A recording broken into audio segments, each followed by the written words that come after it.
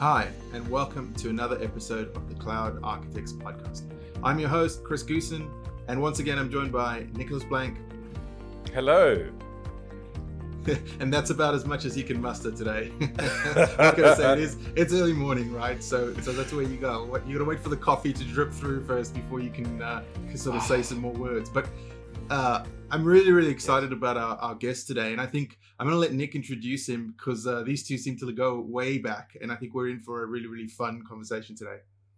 Yeah, I'd like to remember that our podcast is about cloud technology and the people in it. And today we're going to talk to one of the people that does cloud things and solves problems using cloud, but not only the cloud. So, Sachin, welcome to the show. Thank you, Nick. It's glad to be here. So I've known you, Sachin, for about... I think it was about 15 years. And you and I got to know each other when we were both very technical, very on the ground. And what today's show about, a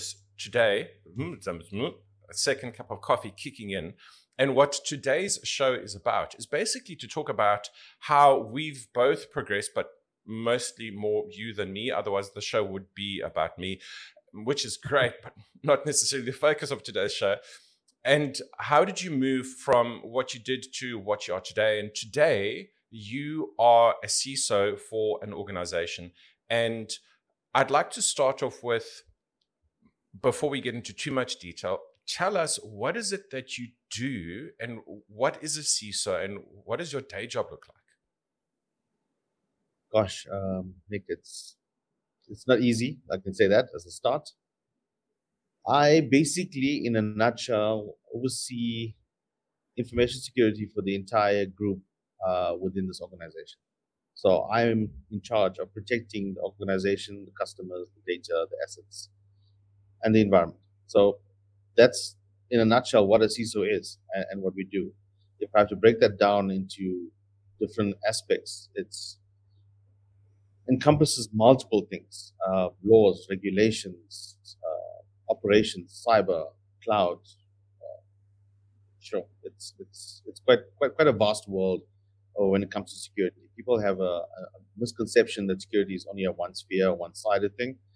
But from a security perspective, it's so vast. When you get into this environment, there's so many different parts to go down with security, broken down into multiple aspects.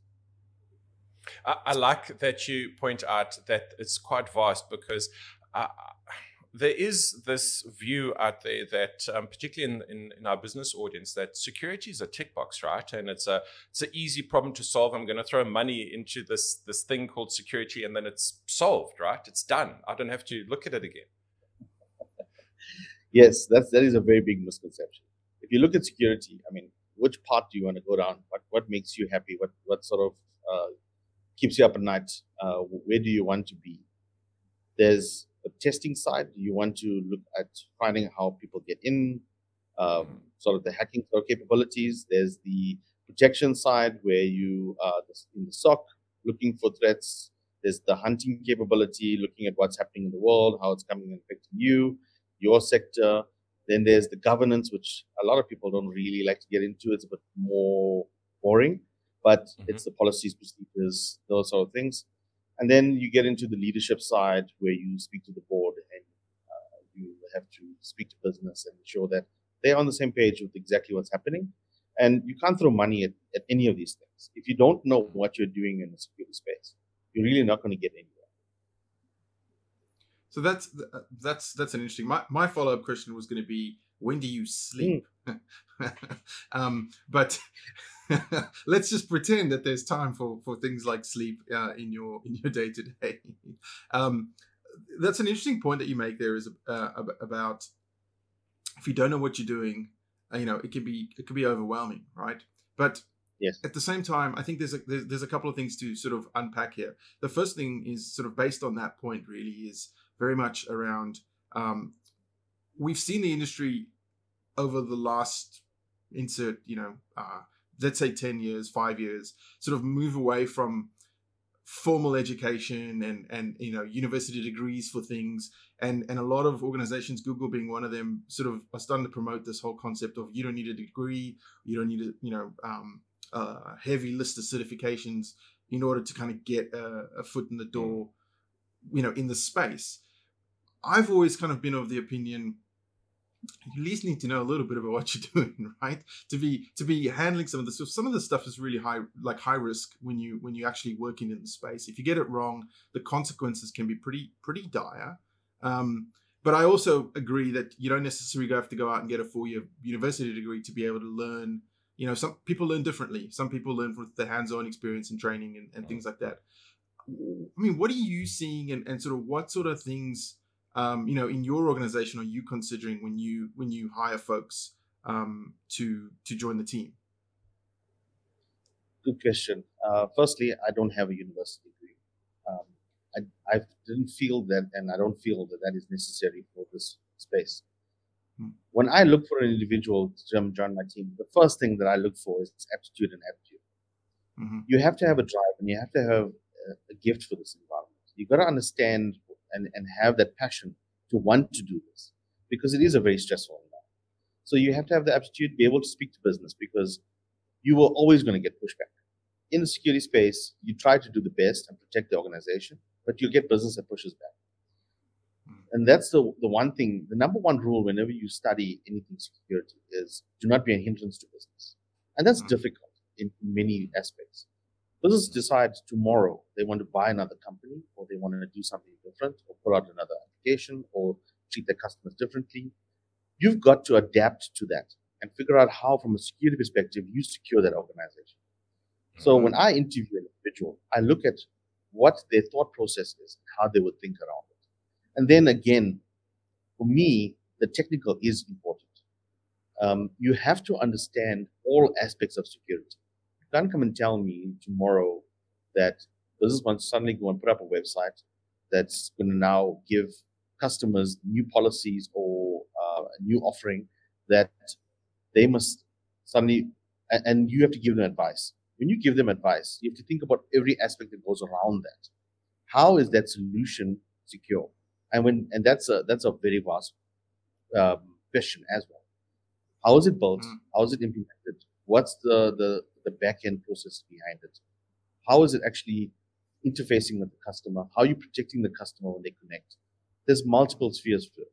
So the answers to it, I don't expect to be fully technical, but I expect you to understand exactly how security works, how the application works, how IT works in general. And this is from networking to internet facing, to internal, to customers, to endpoints. You've got to have a good overall knowledge to be able to do that. And that's the path that I took when I went down trying to become the CISO, or successful so far at it. Well, I hope so anyway. Yeah, I like that sort of aptitude and attitude. I think that sort of summarizes as well, because I agree. I think there has to be some sort of base understanding of things, right? You can't be building apps that are consumed over the network if you don't have a basic understanding of networking, right? Because then you get into that sort of position where that sort of developer syndrome, as they refer to it, right, where like everything's got root access just because it works, right? And really, we're at this point now in the world where we can't, we have to have security by default. We can't be building stuff first. We almost needed the bleeping machine there. We have to be building stuff first. We can't be building stuff first and then coming back to secure it later, because it just is not going to work. The other interesting thing that you sort of mentioned there that I think is worth unpacking, and we talked about this, Nick and I talked about this in one of our recent episodes when we were talking about Exchange and how the world is adopting. It needs to adapt to the quicker threat response, right? We need to be kind of reevaluating our security posture more frequently because the threats are changing and maturing a lot more quickly than ever before. How's that kind of how do you tackle that problem, right? Of, well, we're secure right now, but are we going to be secure in 3 months' time with exactly the same configuration? So what's the process of reevaluating and evaluating that whole where you are today versus where you potentially should be or could be in a few months' time or weeks' time or whatever? So that's a good question. If I have to think about it, the way we approach this and the way I keep ahead of trends, we have a community that is actually good. From a security perspective, if you look at business, for instance, right, let's just take two banks or two insurance companies or financial institutions. They're obviously competing for customers and they're competing for business. But from a security perspective, it's the one sphere that you look at and the one environment you look at where everybody shares. Because if they do not share, then if one industry goes down, it affects the economy, it eventually affects everyone. So we have a community of CISOs across different financial institutions that come together quite often. And I mean, we meet once a month, sometimes sooner, depending on topics that's required. And we discuss with each other exactly what's happening. The other aspect of this is each of us are doing threat hunting. We look at the world, what's happening, how's the economy changing, war in Ukraine, those sort of things. How is it now affecting cybercrime? How is it then affecting what's happening, the targeted environments? And then we share that information with each other. What are we seeing? And then we look at, technology is, the last aspect of it. But we look at technology, what's changing, what's happening, what are people seeing? And then we help each other so that we keep abreast and ahead of things. And without that, I think you'd be a little bit dead in the water when it comes to security. If you don't have that community to help you and guide you, you will be stuck, and it'll be a trial and error basis. And that's important when you're in the space. I really like that, right? Because there's strength in numbers, and you don't have to kind of face these things, all by yourself, right? There's no competitive advantage gained by by working together. So, really like that. Thank you. That's awesome. I also like that there's an approach of technology comes last, where I think in the data center world, we used to be so firewall focused that, 10, 15, 20 years ago, I had a firewall and I was secure, right? And if I had a breach, I could literally run into my server room and I could switch off that thing that was breached, or I could rip the network cable out. And I think we all have been in situations where I can see that I've got a typhoid Mary in my data center somewhere, and there's something spawning off that thing. So I run in there and I isolate the virtual machine, or if it's a physical server, I literally unplug it from the rack, and my attack is contained, right? And now that technology is not the only answer, and that I don't have a single boundary to defend anymore, but I've got many boundaries. I've got clouds, I've got devices, I've got identities. I like that you are pointing out that technology is not the first thing that comes to mind when you think about how to secure something, but rather a methodology and what's working for everyone else in the same industry as I'm in. Yes, the one thing that I teach my entire staff: work on capability and not technology. So technology changes all the time, and you get a lot of individuals that join the security team that get stuck in a specific technology, and they become focused on ensuring that is the one and that's what it does. That changes all the time, and technologies, they don't keep ahead of the curve a lot of times. So you've got to keep changing. So as long as you've got a capability and you understand what your end goal is, you do the best to get to that end goal. And that's the approach it takes. And given cloud now, you cannot go to the data center and unplug your machine. That's definitely not possible, especially if your data spread across 3-4 different data centers worldwide. How do you do that? And that's a concern, and that's a different control that you have to have in place. It sounds like you subscribe to Nick's preached philosophy of requirements first. Yeah. Correct. Yeah. Correct. Yeah. Definitely. And boy, can I tell you stories about hunting down infected machines in data centers, looking at where the lights are flashing the fastest on the switch and unplugging those uplinks because those are the network segments that are infected by whatever worm. I think we've those of us who've been around long enough have all been in that situation, right? In the data center. Well, So Nick and I know each other from our email days. So I was in Yes. charge of Exchange, and that's how I met Nick when he came to help me with a big problem, right. which he's quite good at, I must say. I thought there was a reason why I liked you so much. It must be that sort of those exchange routes. Yes. Oh, Yeah. All of us who come from a messaging background, and I don't want to make this a love ballad to Exchange people, but take it while it lasts. People who come from a messaging background are used to, and if we look at Exchange and how it evolved when we still cared about Exchange service on premises. In the beginning, we had to know a lot about storage and SANs, and then we moved over to load balancers, and we had to know a lot about certificates, and then Active Directory. Well, Active Directory was always a big thing because in Windows 2000 days, we cared about schema extensions, and that we had legal schema versus unpublished schema and that kind of thing. And I think that has prepared us for this multidisciplinary view that there are multiple disciplines, but also that there's phases and trends. A little while ago, we saw the beginning of ransomware that was a little bit more spray and pray, right?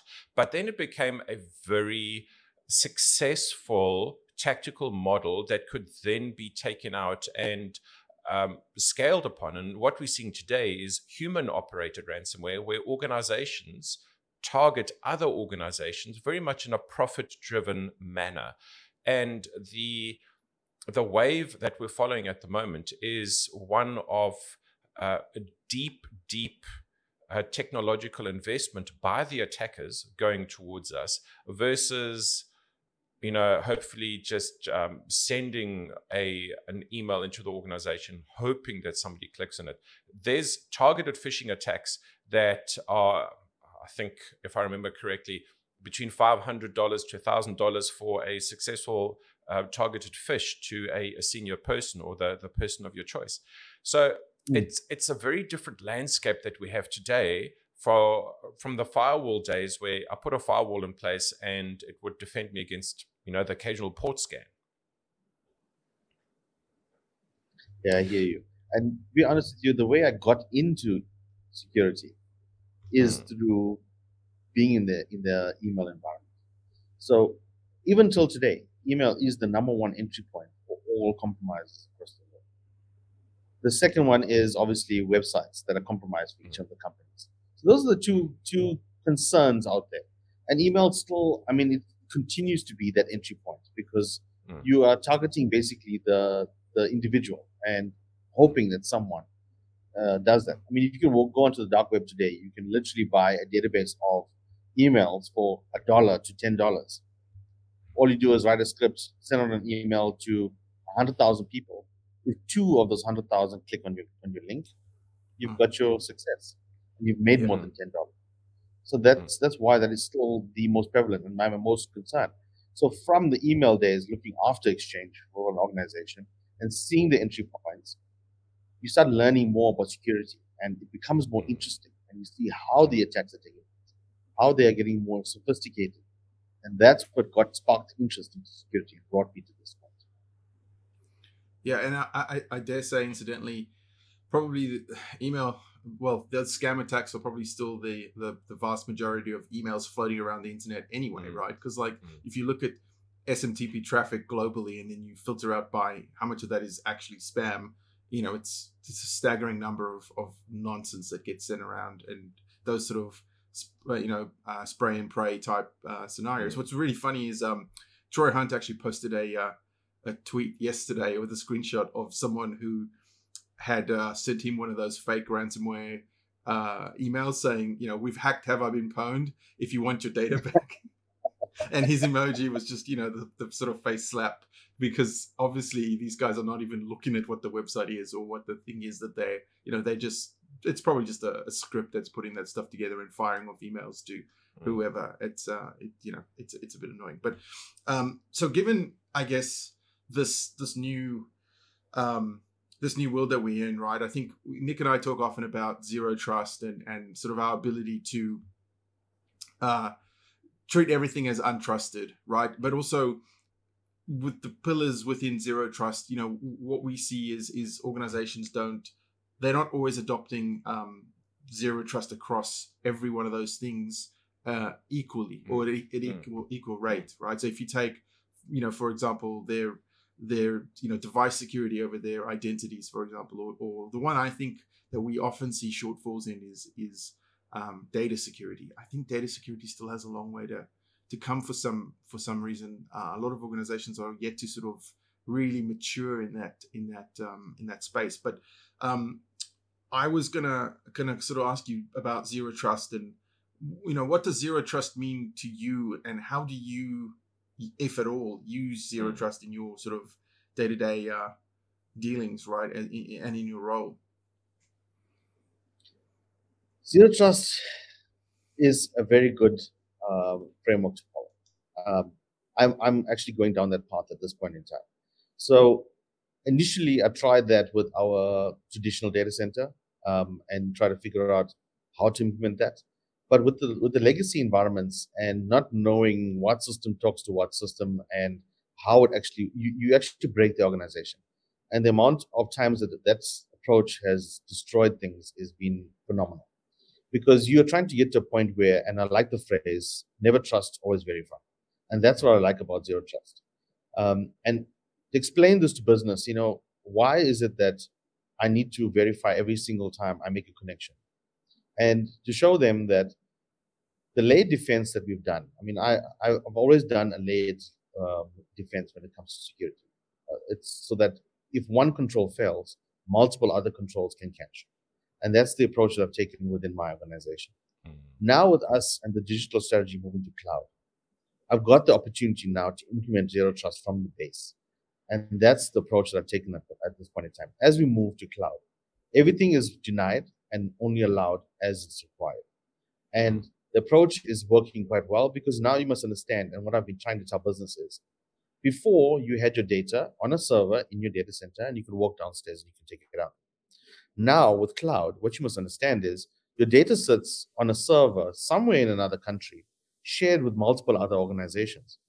How are you going to secure that? And tell me how you expect that the other customers' data and connections are not going into yours.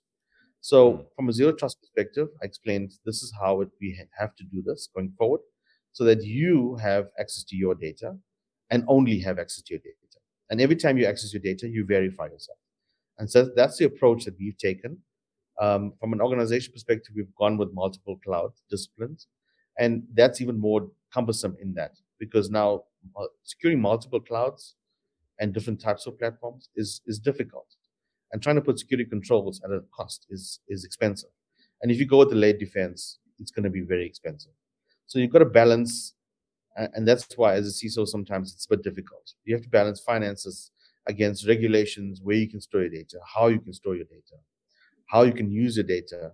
Now with work from anywhere and everybody working from anywhere in the world, I mean, and you want to use their phones, their tablets, it becomes difficult in securing that. What the traditional approach of is protect your perimeter doesn't work anymore. There is no perimeter anymore. If you look at how organizations operate at this point in time, I've changed my entire strategy. I do not go and protect endpoints and servers anymore. I protect the data. And that's the approach I've taken. If I can find a way to protect my data, it makes it easier for me to then work from the endpoint through to the data. And it closes the gap on the area that I need to focus on the most. And so that's the approach that I've taken. I hope that makes a little bit more sense for you.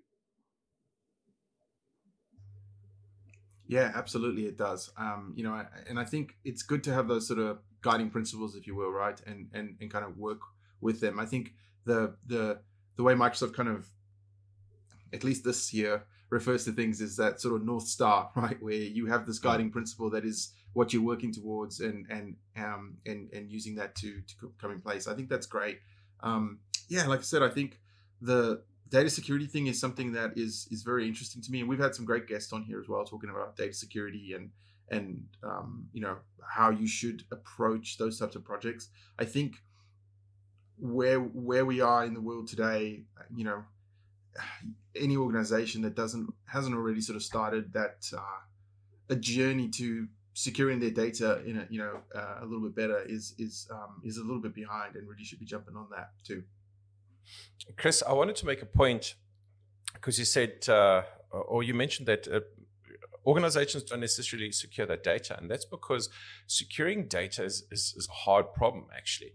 And it means that you actually understand your data and understand what you are securing. And then very quickly we get into things like information taxonomy, labeling and classifying what that data does, and then protecting it by classification.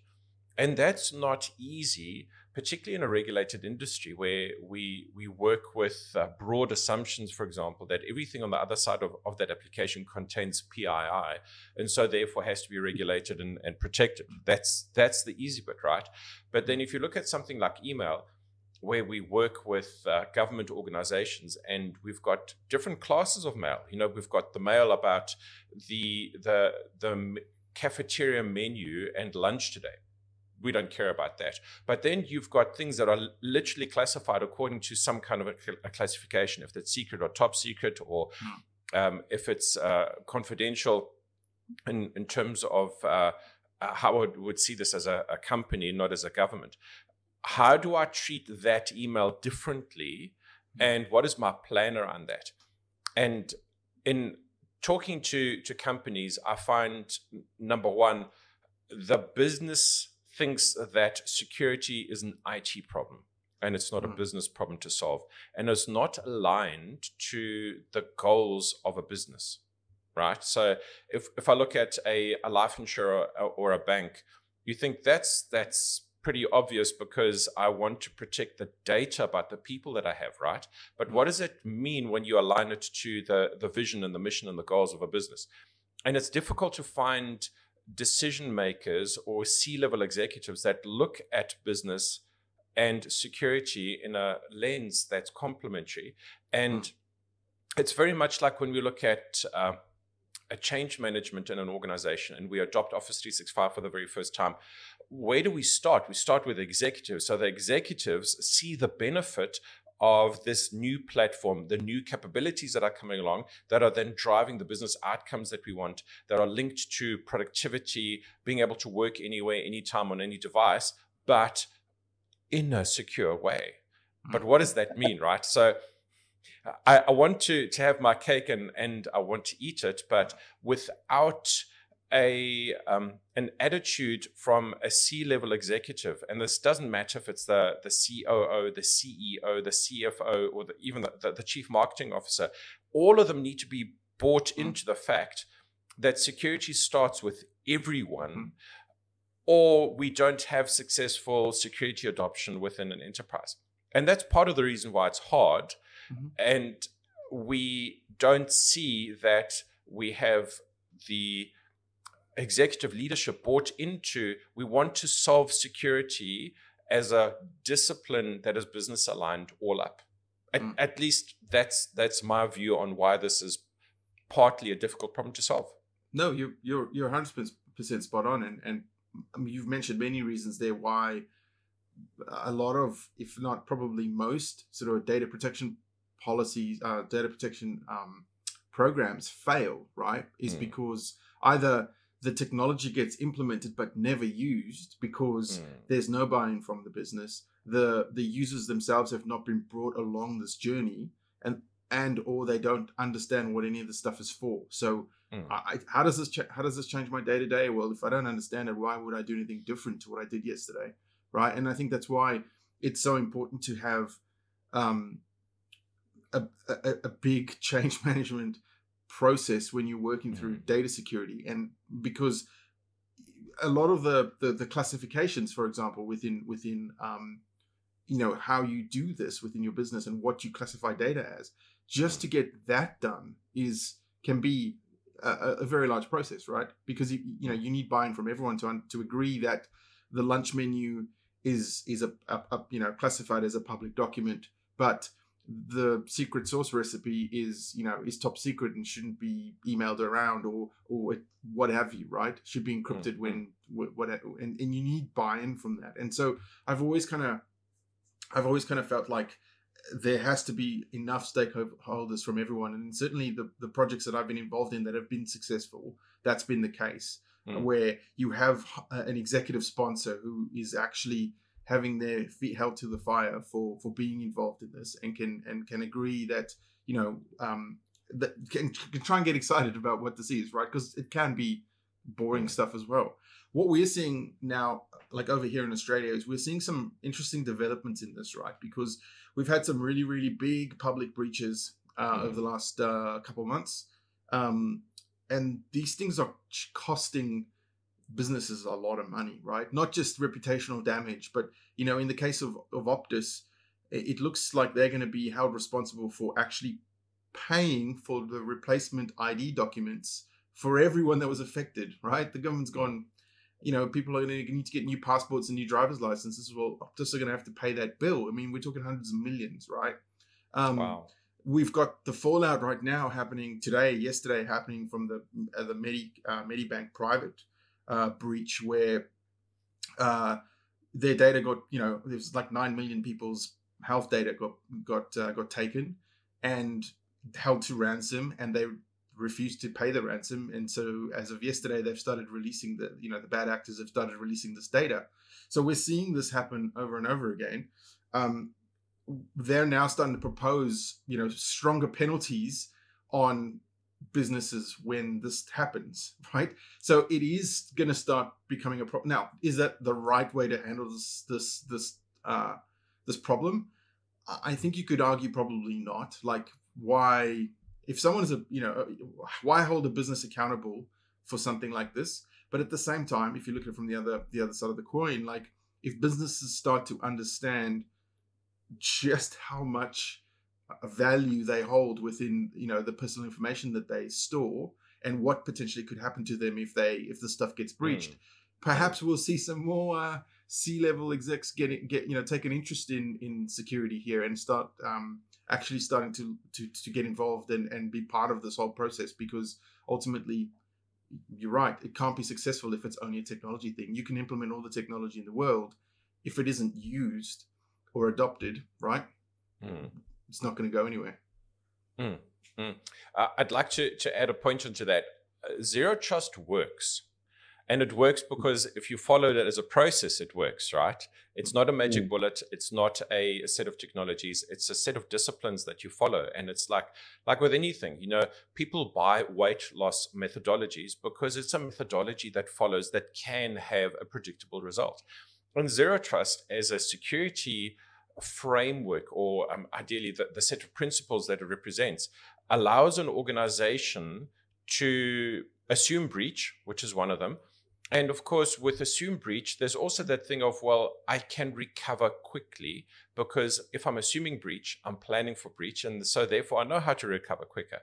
And I don't think that breaches going to press necessarily are the career ending or the business ending events that there used to be, because so many people have been breached.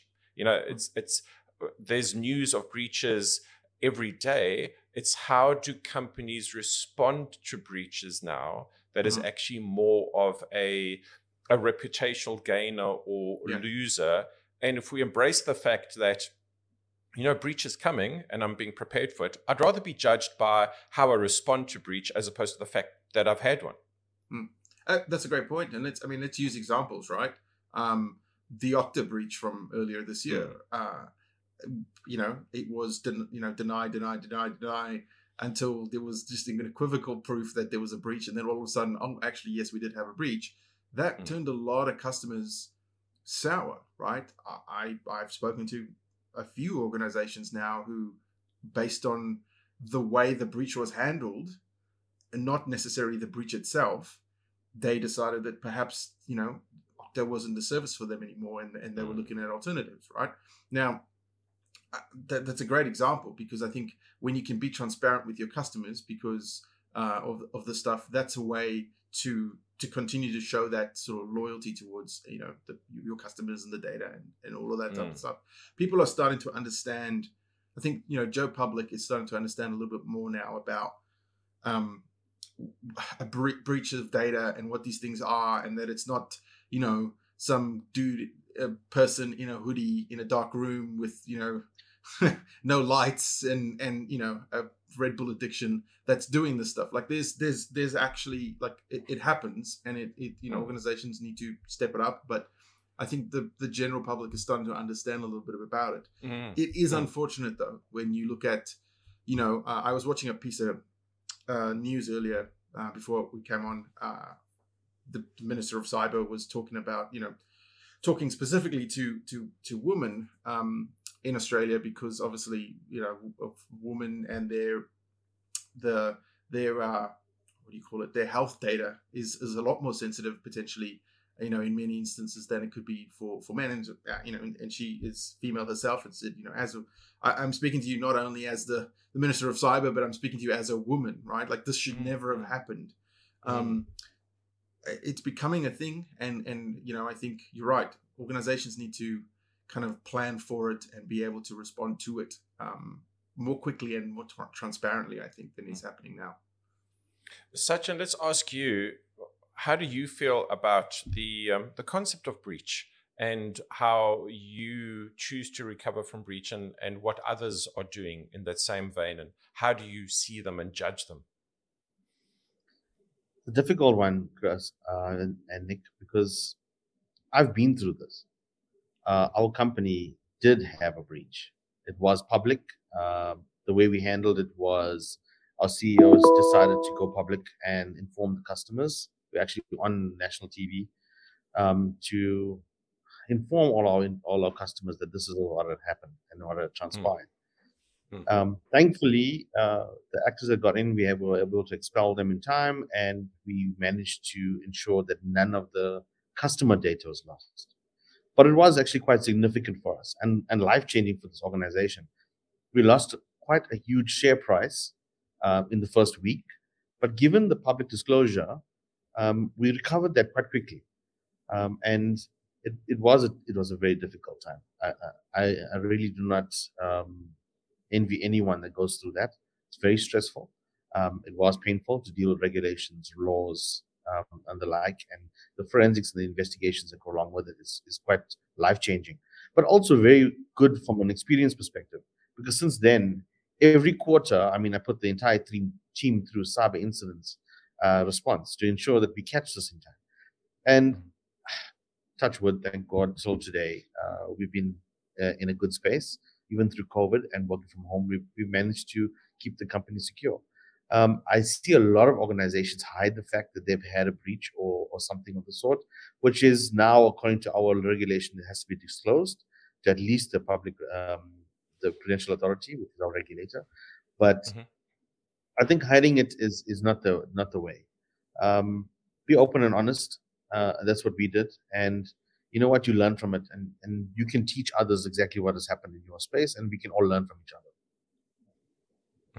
It goes back to that communal learning thing, doesn't it? Sorry, Chris. Yeah. No, sorry. I think I think in the US as well now, they've really tightened up on the reporting requirements for breaches. I think they really give you very little time now to by law to report a breach, and I think that's, again, it's a move forward, right? Whether folks are going to honor that or not is a different story, I guess. But it's an important thing, and it's very topical for us, especially here in Australia at the moment, because there's a lot of that happening. So, we're having a lot as well.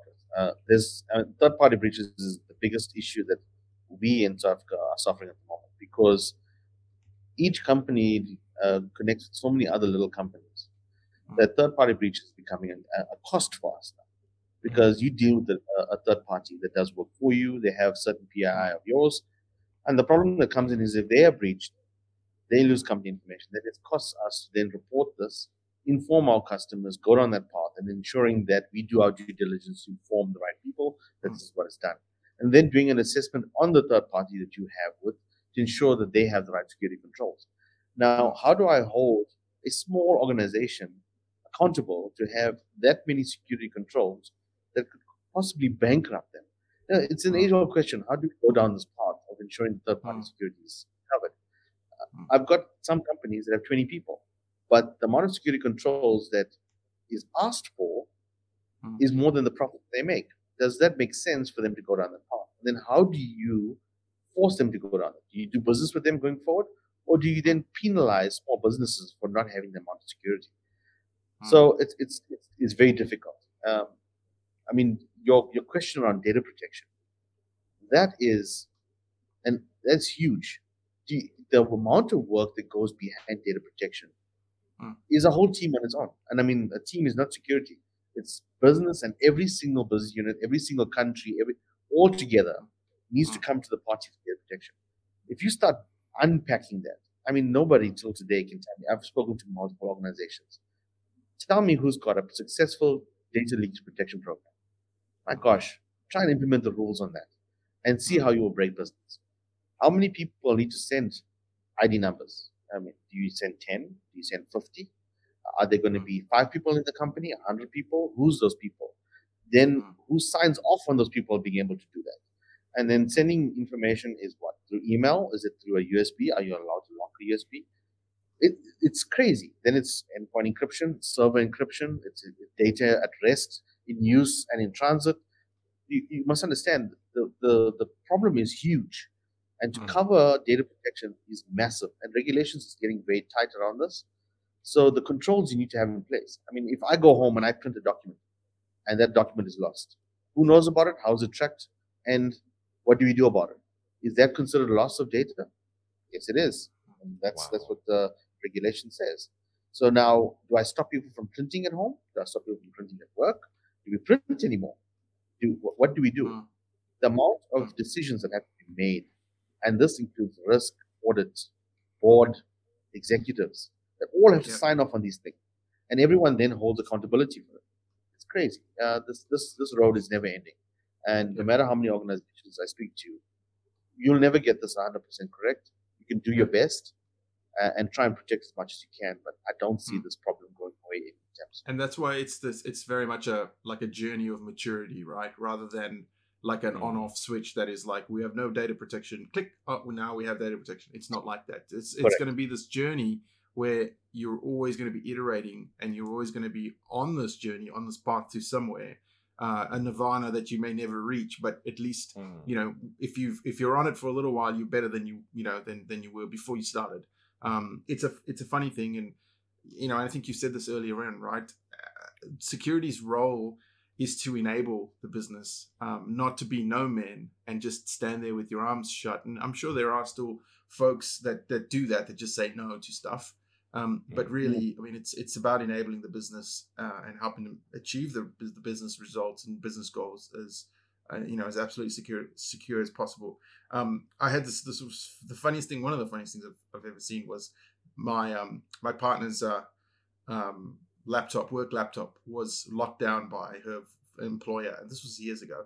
But basically, they took the decision that Wi-Fi was a risk, and they basically disabled the Wi-Fi adapter in the BIOS, and put a BIOS password on it, and you couldn't roam around the office. You couldn't bring it home and be on Wi-Fi. It was just, that's it, no Wi-Fi. If you wanted to go somewhere and you weren't at your desk, you had to go to and so they had like Cat 5, Cat 6 cables in the meeting rooms. People were plugging their laptops in because Ethernet was secure and Wi-Fi was not. Now, I'm not sure that's the right way to go, but this is probably 10 years ago as well. But still, even 10 years ago, Wi-Fi was a thing, right? So, pretty funny. So I have a follow-up question on that one. Sachin, you've told us about the kind of problems that you have solved in the past.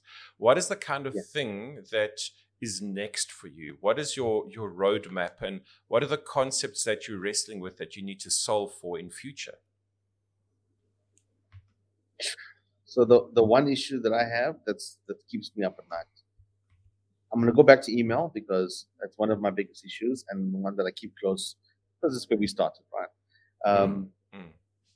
So I've got every protection you can think of on email. Impersonation protect. I mean, we've done it for all the executives and everybody, right? The entire organization. I'm on the part now of DMARC and DKIM just to ensure that that's correct. We've done the TLS encryption between every organization, right? That's age old now, right? If you haven't done it by now, then there's something wrong with you. Doing URL protecting every single link in that organization that gets scanned. I'm even down to now sandboxing every single attachment, and that's where my biggest issue is. Now that we're encrypting attachments, How do I scan those? And the bad actors are also doing the same. They're encrypting their malware in your little code or macros, and they're sending it through. So 10 layers that deep, so you can't get through it because a lot I of scanners are going to stop unpacking it at 10 layers. So they're now embedded into 10 different layers of zip file or archive, and they're hoping to get through. Absolutely. Exactly. So that is my biggest concern at this time. So I've been trying to work with a lot of vendors to try and see if they can help with this. But we started with some of the trusted organizations. So between financial institutions, we're trying to figure out how between us we can get this, at least we can trust each other to a certain degree. I don't trust anyone. I can't go down the path of trusting anyone. It's just me. We've got to keep this organization secure. My job is on the line if something comes through.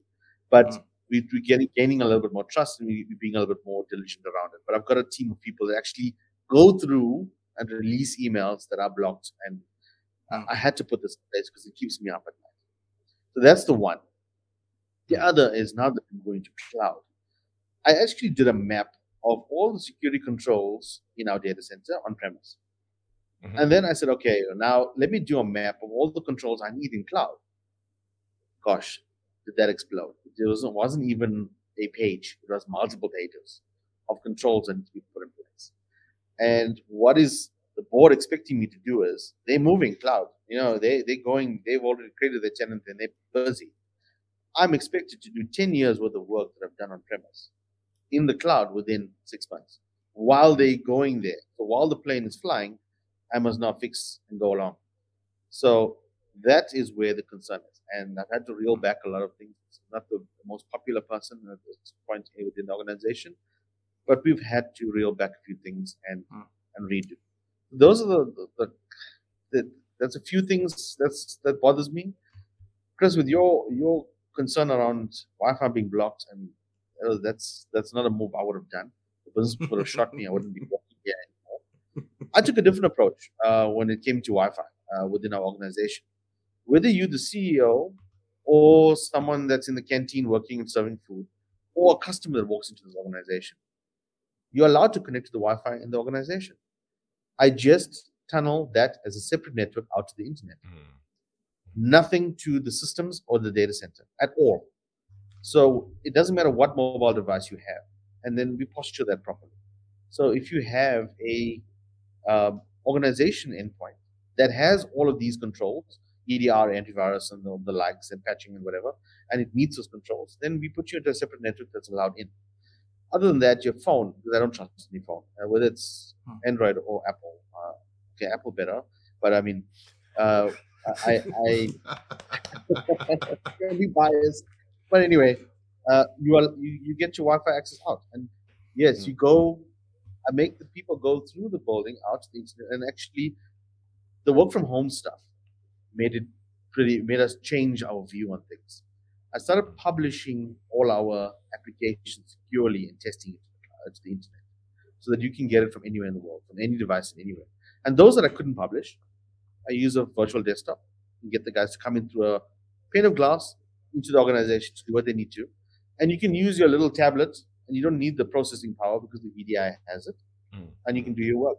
So I had to change strategy on exactly how we do work and approach things to make business work, and still give them the flexibility of working anywhere, any device, and anywhere in the world. So that's the type of view that we had to take, and sort of path that we had to follow. A day in the life of, or a day in your life sounds like a very interesting one. Oh yeah. Do you have a lot of coffee? Is coffee something that you rely on? Coffee and alcohol helps both. probably not in that exact sequence. Yes. Yeah, I was going to say different times of day. No, definitely. It's a never changing world, and you've got to keep ahead of this. I mean, since I left school, which is many years back, we all know, there's not a single year that I haven't obtained a certification till today, and that's been many years in the running thus far.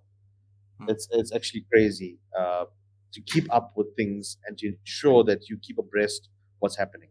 security is changing so often that this is a field that you have to keep ahead of. And the technical knowledge is very important.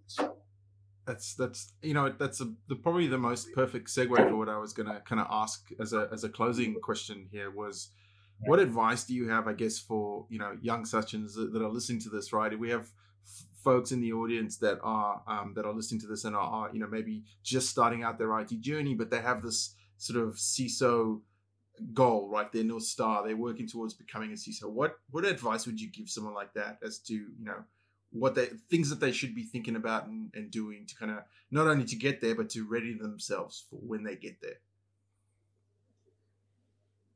It's a very difficult question, Chris. It's not an easy part, and it's not easy to get to being a CISO. It's likely not going to be the same for. It's not going to be the same for any two people, right? It's a very. But so, asked a different way, is there anything that you know now that would have been very helpful for you if you had known it 10 years ago before you kind of landed where you are? So at an early stage, I mean, when I got into the technical space, I kind of figured out that security is the path I wanted to go. And then I mapped out, because if you look at the security part, there's so many different parts you can take. And I found that I dealt with people quite nicely, and I wanted to be the lead in the space and be in charge of the security for an organization. So the path I took was, the one day I spoke to my group CIO, and I asked him, why is he studying his CCNA? And he looks at me and he says, because if a network person comes and speaks to me tomorrow and tells me that this is an issue or this is what we're going to be doing, I need to understand what they're talking about, and I need to agree with them or disagree with them and challenge them. Not that he's going to physically I might know your group CIO because I've heard that exact thing before. Anyway, moving on. He's now moved to OpenText. He's there in the UK, but very knowledgeable individual. And he taught me quite a bit. From there, did a few management courses to ensure that layer, that governance side is covered, because from a CISO perspective, to be able to speak to the board in a non-technical way is very important. To be able to deal with the regulator on a regular basis is very important. Compliance audits and risk is very important as part of this role as well. To ensure that you're covering all of those aspects. You may not think it's as important as putting an antivirus on an endpoint, but it is very important to an organization and with your processes and procedures that need to be followed to ensure that you meet the compliance. Having antivirus on one machine and not on 95% of the machines is very different and it's very important. Are you having full coverage or not? Or are you having adequate coverage? So that's where those different layers come in. And then the last portion to this is that technical knowledge is very, very important. Having the view and understanding and keeping abreast of what's happening is very important. The first question I ask an individual when I interview them is, do you know the 7 layers of the OSI model and what each one does and where security fits in? And which layer of the 7 does it fit in? And the minute I get an answer that it's layer 4, 5, or 6, whatever it is, I want to scream, because it's in every one of them. You've got to understand that simple point and understand how much of security you've got to put in place. That's important. And if I can give anybody advice, learn from the bottom up, work with business, understand where the business is going, what they're trying to do, and never be that hamper in what business is trying to do. Work your way and try and giving them what they require in a secure manner. Whether it's a layered defense and make things a little bit harder for people to get in, because what you find is, if you analyze the world and the people that are the malicious actors out there, you know that more than 90% of them are script kiddies. You can go into the internet now, you can go and Google it, find out how to do something, and then you can do it yourself. It's that 5 to 10% of those state actors or the guys that are actually targeting your organization that you've got to worry about. And if you can make it, the harder you make it for someone to get into an organization, which they will eventually do, the more they will turn away and move on to other things. So make your layer defense one that can stop people or deter them from continuing to try and attack you, and you will be much more successful in your security posture. I love that as a summary. And on that note, we want to thank you for being with us and sharing your life and the experiences that you've had, as well as the journey that has gotten you to this point. And we appreciate the fact that you've shared so richly out of those experiences, as well as how someone can follow and become the next Sachin Surajbali. So Sachin, thank you so much for your time today. Thank you, Nicholas. Hey everyone, before you go, we just wanted to say thank you for listening. We really enjoy putting this podcast together for you every 2 weeks. Please visit us at thearchitects.cloud, or alternatively drop us a tweet. We'd love to hear what you have to say at the Cloud Arc.